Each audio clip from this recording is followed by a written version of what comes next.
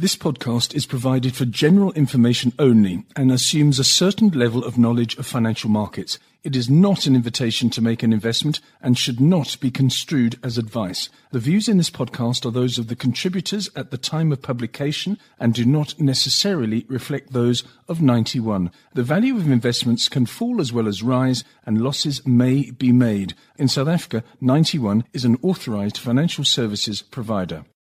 Welcome to this 91 Investment Views 2022 podcast. With me is George Cheveley, who invests in natural resources equities at 91 in London. George, I slavishly watch the progress of commodity prices, a basket of commodity prices, and I have done throughout my career. In the last couple of years, or maybe 2 years ago, you could have blanket bought those 20, 30 commodities that I watch. But today, there are diverging performances, which must make it both tricky and interesting for you.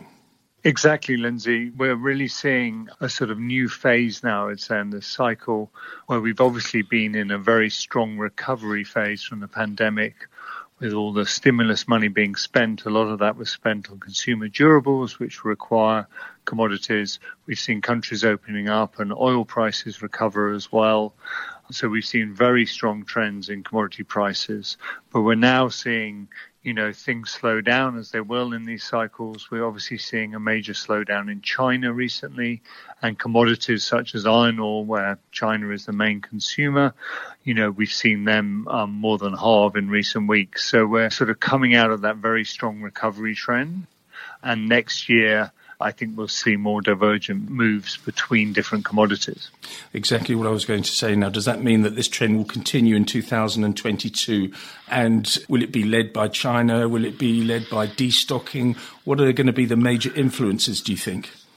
I think the major influence we're seeing it now already, is energy in the most general sense. So obviously we've seen, major tightnesses and rises in power prices and natural gas prices in Europe and Asia, even some rises in the United States. That obviously has implications for production in many industries, which is causing rising costs and issues around. So I think and we're coming into winter in Northern Hemisphere.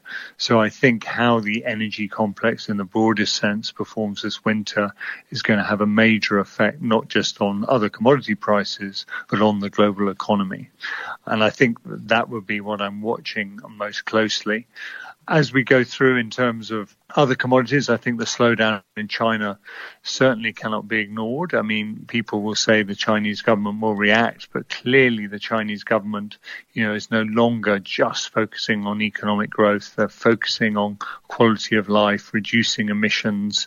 President Xi's made it very clear that he doesn't like speculation and wants really to get control of the economy. So we're seeing very different attitude there in China, and that's leading to very divergent moves in different metals as well. Okay, so there are risks within the complex, the risk to the upside for not only commodity traders and investors in natural resources equities like yourself, but also to the world economy. But of course, with these divergent and diverging performances, it presents opportunities. What opportunities are you seeing? Yeah, I think we're seeing a whole suite of opportunities, and maybe we always do, but particularly, and I think the energy complex, and that really also comes back to the big structural move we have here, which is the energy transition. And I think that is, we sit here today, lithium prices are at record highs, and still going higher today, where we're seeing other metals come down quite fast. So we're already seeing some of those imbalances come through, and I think we will continue to do that. And that really impacts in many ways. China has stopped importing emissions and exporting deflation, as we say. They're no longer going to produce high-emitting products like steel and aluminium for export, or going to reduce that because they want to reduce their overall emissions. What that means is the Western world, which needs lots of steel and aluminium, is going to have to make more itself, and it's not really geared up for that. So we're seeing some actual deglobalization in some senses of some of these supply chains, which is causing regional tightnesses in various metals and commodities.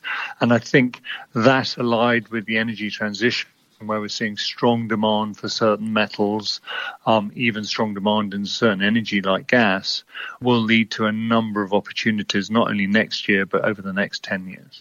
In the last minute, please give us an insight into your current portfolio positioning, and also a sneak preview, if you will, for what might happen next year, how you might reposition yourself?